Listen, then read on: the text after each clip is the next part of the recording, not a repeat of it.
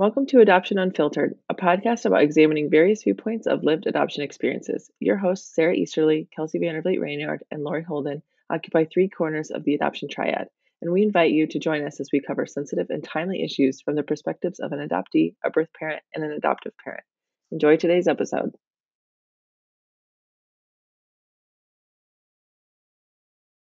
Hi, hello, and welcome back to another episode of Three Sides to Every Adoption. I'm adoptee Sarah Easterly, and with me here today is birth parent Kelsey Vandervliet Ranyard and Lori Holden, adoptive parent. And we're just happy to be here on a really complex time of the year. It's National Adoption Awareness Month. Or I should back up a little bit, it's National Adoption Month, technically. And that's been that way since 1985 or 84, I believe, started by Ronald Reagan. That was National Adoption Week, and then Bill Clinton named it National Adoption Month in 1995.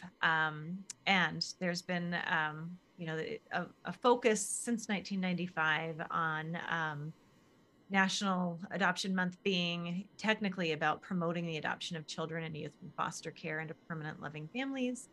But it has over the years become more of kind of it's gotten political, I will just say, and we can talk about that. And so there's been a lot of movements to flip the script.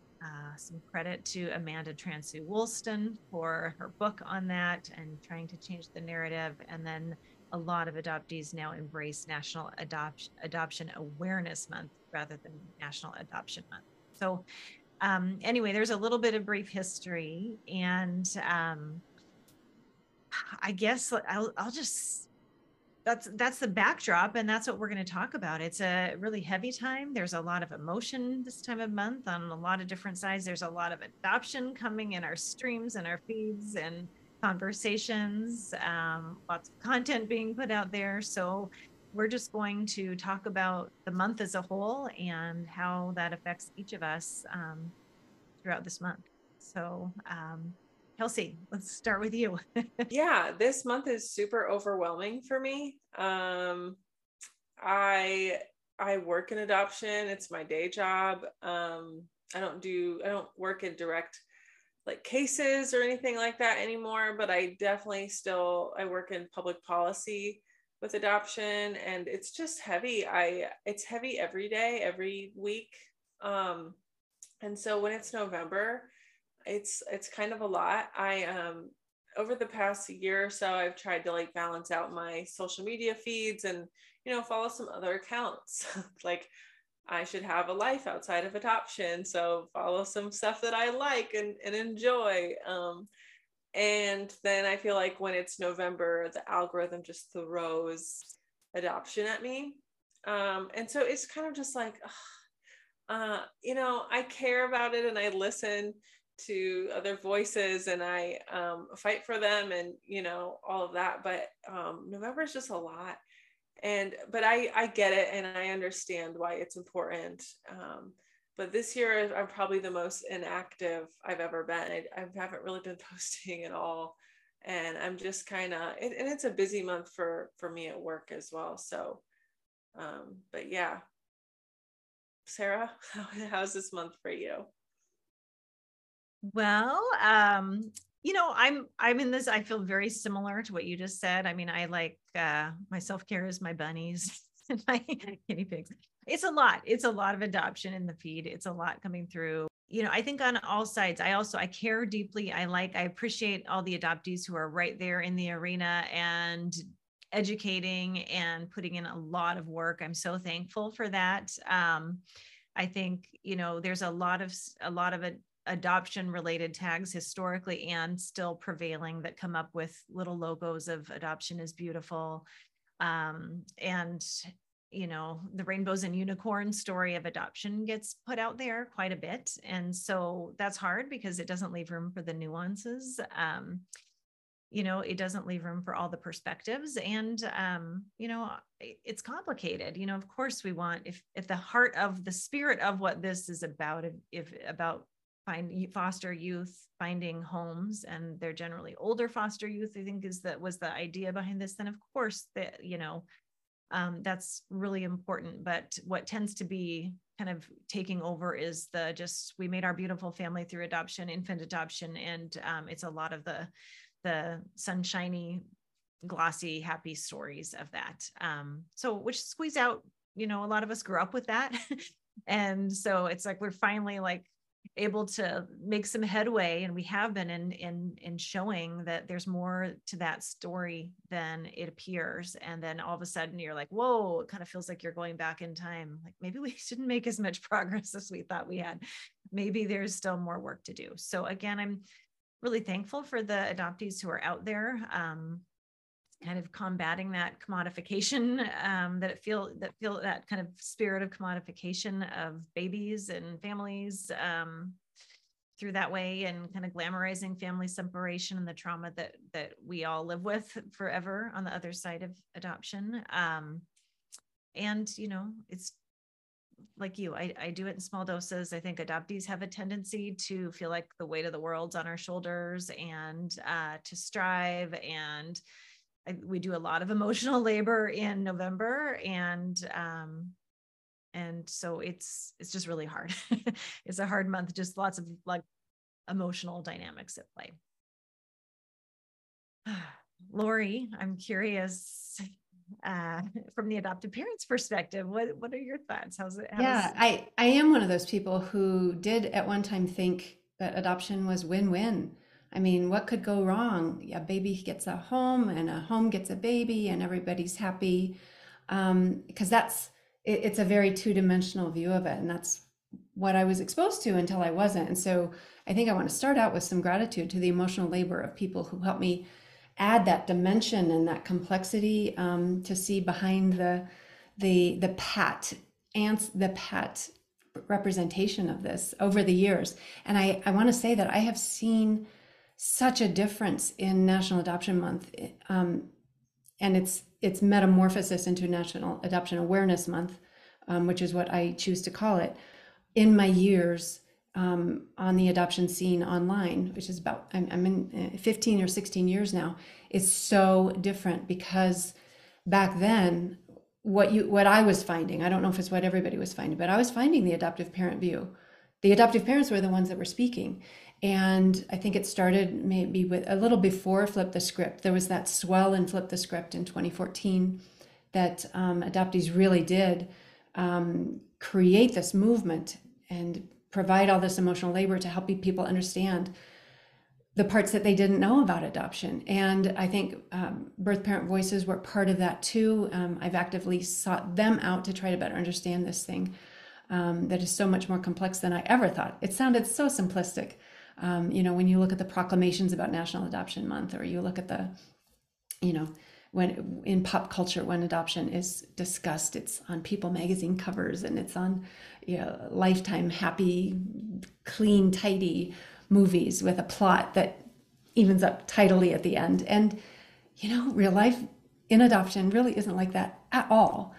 So I'm grateful for the emotional labor and for better what's the purpose of understanding all this? Well, it's so that I can be a better mom to my children and better understand. And then it's also to make the world of adoption more nuanced, like you said, Sarah, so that our policies at the bigger level and our practices at the home level are more in line with what adoptees experience really is, and how to just better meet everybody's needs. It's respective of everybody.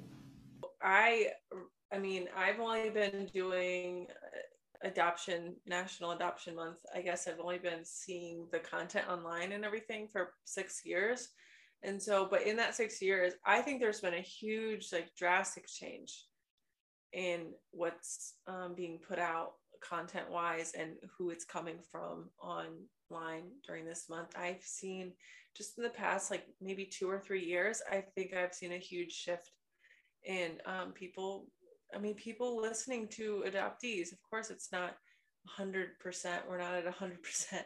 But it's a huge uptick in people, listening to adoptees and birth parents as well. But and of course for me in my short span of time post placement, that's not, that's a huge shift in the culture of it all. But of course, if you've been in it much longer, it's probably feels like a long time coming, but of course we're not there yet. But for me, it feels very encouraging because I haven't really been in this that long, and it's like, oh, it's already changing. But of course, that is because the wheels have been in motion for it for so long, because of the work of people that were, came before me. Kelsey, I'm so glad to hear you say that. And this is year 5 for me, so that I've been actively kind of following. But I do have a question in my head, and that is, does it feel like it's changed? Like, do we think it's really changed? Or is it because are we in bubbles? I guess that is a question I have. Like I'm following places that of course are going to be and adoptees like who are in my circles who are speaking out. And so I do question, I think when I look at the larger, trend, I hope what you said is the case. And I believe that too. Yeah. I'm not trying to be Debbie Downer, but sometimes I just ask myself, Totally. am I in a bubble?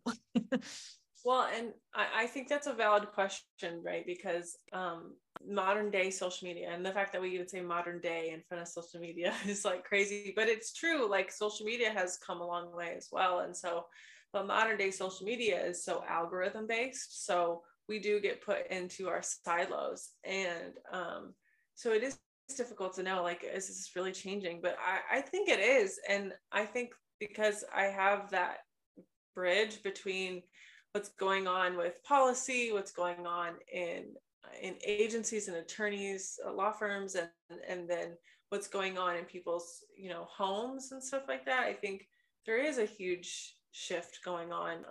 I think that, and just the modern day, like just the politics of everything and the culture is changing too, and I think everybody feels that going on. So, I think that kind of spills over into adoption as well, because there's narratives reaching people that don't even have anything to do with adoption.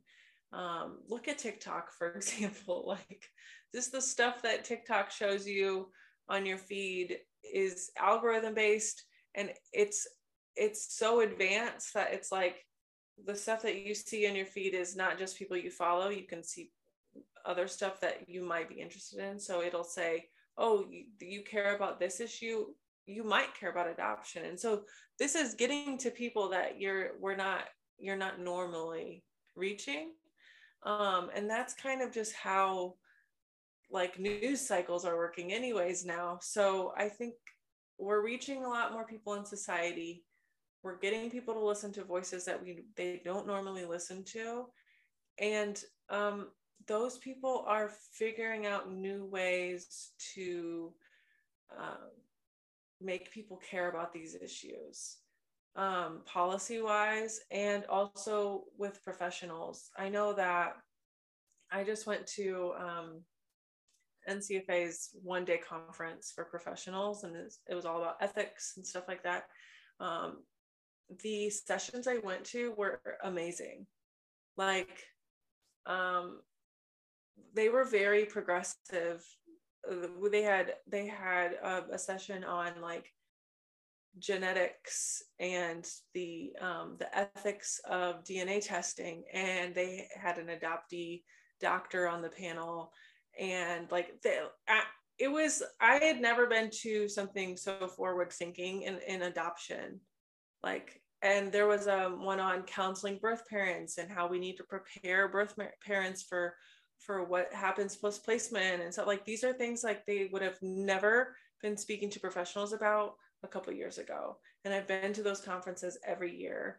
And it's like there's like real things happening, and there's people I hear from a lot of agencies and a lot of attorneys, and we hear from some agencies with social workers that are saying to us, I want to change everything about the way we do things, and I am waiting for this the owner or the executive director. I'm waiting for them to retire, because when they do, we're shooting ourselves forward. And so I think that I've seen some agencies shift their business model to provide parenting support and placement support and go full nonprofit, and so that they're not dependent on placements for funding. And it's always more complicated than it sounds, and it's not happening everywhere. We still have major issues to work through. We still have state law issues. We still have major loopholes and bad actors. And there is absolutely no shot that we are there. We have not arrived.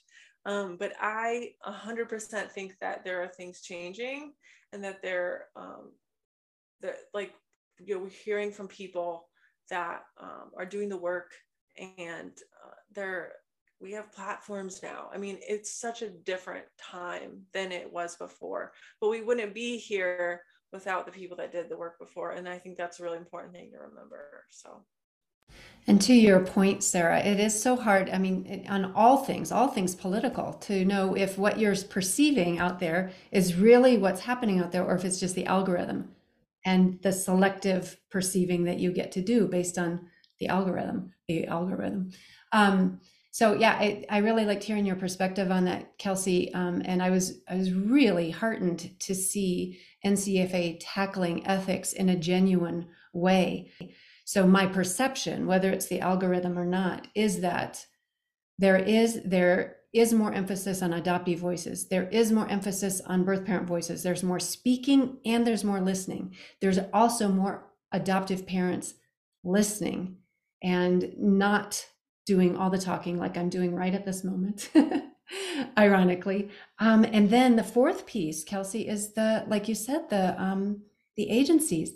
I've been speaking with agencies, and over the years, I do hear them wanting to do better by everybody, including expectant parents and adoptees, and just set things up better. They were going with the guidance they have, and the guidance they had was not enough. The guidance they need is this groundswell that we're hearing. Yeah, so that's interesting. I worked with an agency in Indianapolis. It was my first agency job, and they were awesome, and they kind of let me come in and just change a lot of their internal policies and processes. And then after I left, like, they continued to do it. They continued to seek out other voices. Now they incorporate Angela Tucker in their transracial adoption piece, and everybody has to like train with Angela Tucker and get educated by her. And then there's all kinds of other programs that they've got going on that they've changed so much since I've left, but like, I felt very fortunate to be able to be a part of that process, to put them on that track to go forward. And I've seen them, even since I've worked there, I've gone back to see them, and I've seen them really be heavily affected by some of the practices that were, even with the social workers there that weren't working there when bad practices had been going on or anything like that. And so they've been really emotionally, mentally affected by some of this stuff, and they are trying to do better and go forward from their history and learn from it. And I think if you're not doing that, you're going to be running from it, and then you never really give yourself the opportunity to do better. And so and give the people that you serve the opportunity to have a better experience. And so I think there's opportunity to do that, and some are taking that, some aren't, but we'll see how this turns out. I mean, at first, when I started noticing some changes, I also noticed some letdowns. So I think that some will also change surface level stuff. I hear a lot about, I was so disappointed to read this thing about how this child was basically trafficked. I just wish they would have called her an expectant mom, because she wasn't a birth mom yet. Like, that's not the problem here. Like, that is not the biggest issue that we have here. And so I think sometimes we get caught up in like the language, and the language is important, don't get me wrong. Our words are very important and they should be intentional, but there's bigger problems going on. So I think, you know, and I'm going on a tangent, but like there are some surface level changes. Those are not going to stand the test of time. They're just not. It's going to be those big internal policy shifts and perspective shifts that really make a huge impact. So. Thank you. Yeah, I think, you know, I agree. You know, aside from the bubble question I do feel there's hope. At Adoptee Voices, we were feeling like a swelling of being listened to, and adoptees are being heard, and our writings getting published. You know, we kind of at Adoptee Voices declared 2022 the year of the adoptee, and we felt it. We have felt that. So I do feel like I agree. And I think of, you know, book deals, watching, you know, and adoptee written books getting a lot of attention. Melissa Guida Richards comes to mind. I know Cam Lee Small has a book coming out. He's announced his deal, our book deal that shows more than the rainbows and unicorns. When that comes out, like, I think that we're finding homes for these things where we didn't see that. So I definitely, think I agree with you. And I'm glad and thankful. You know, Lori and I bumped into each other last week at an Adoption Mosaic event. We didn't realize we were both going to be there. And there were a lot of adoptive parents, and they were listening, to your point, Lori. So and every time I attend an Adoption Mosaic event, that's what I see and I hear, and I feel encouraged, and it's terrific. And then I do know of other adoptees getting jobs at agencies, and I really hope that's not surface level. I hope that it's opportunities to make change, like you were able to do, Kelsey, like we've seen Angela Tucker do. I hope they're not being used. You know, it does make me nervous every time, because it's like, oh, is this just a PR thing? You know, the adoptees get used enough. Please don't do that. But if they're truly empowered to make change, then I'm so excited. And I think, again, more just, you know, momentum for this change that we're talking about. And that all seems to come down to November, all of it just out there on display for the world. Too, I don't know if we have any parting thoughts, but one thing I wanted to make sure I touched on is just talking about Adoptee Remembrance Day. It's past, it's October 30th. Founded 3 years ago by Adoptees Connect by Pamela Karanova, and just a day to remember all of the losses. There's a lot to Adoptee Remembrance Day, but kind of an adoptee movement to kind of get ahead of National Adoption Month and a National Adoption Awareness Month, and just focus on those who we've lost, or those just losses that have come through adoption. So I just feel like I don't want to just leave that as a separate thing. I'd love to just say that if you don't know anything about it, we'll put information in the show notes. And I would like to just put a special plug in. We did an Adoptees On recording of 10 Adoptee Voices writers who read their prose and their poetry for Adoptee Remembrance Day. Very powerful. So just as we're talking about listening to adoptees and adoptees kind of changing that narrative, I definitely just would love and for everybody to go seek that out and listen to that. Anything else about National Adoption Awareness Month that either of you would like to add before we wrap up? I did want to just one more time emphasize the awareness piece, because that's where the dimension and the complexity and the nuance comes, is from gaining more awareness, not necessarily sharing your own awareness, but also finding something you didn't already know. I love that piece of the awareness. And at this moment, you know, in these times, Sarah, Kelsey, and I are writing our book, and we are trying to do this with the intention of raising the awareness for everybody in the three sides, plus to better understand each of the sides. So there are the silos, but then we're also wanting to go cross silo so that together we can figure out what needs to be done, have a clear path, know who everybody can know, like, what can I do? What can my piece of this be? When is it time to listen? When is it time to speak? So that's our 3+ sites to every adoption that we're working on. And this is what we're living at this moment as we're trying to write this and bring all these pieces together. Yes. Kelsey, did you have anything? Oh, sorry. I would just add, I just want to clarify just for the viewers in case you don't know why that, because I think I hope it's okay if I explain, Lori. As adults, we are not expecting children to child adoptees, but we're saying all the adults in the room, let's understand each other and let's work together for change. Like, is that fair? Okay. Absolutely. I'm so glad you clarified that. I think we've hit all the points on National Adoption Awareness Month or National Adoption Month. But yeah, this is a tough month for a lot of people. I think, yeah, it's overwhelming. It's a lot, but hang in there because December's right around the corner. And, listen to the voices you wouldn't normally listen to, and maybe also think about incorporating them into who you would normally listen to. Put them in your rotation. So yeah, we wish you a happy November and, gear up for the holiday season.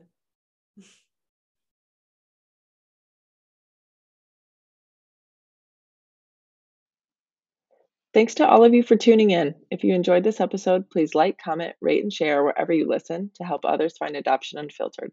It's through healthy engagement that we can make the changes needed for all those impacted by adoption. Visit adoptionunfiltered.com for other episodes and more information about our other projects.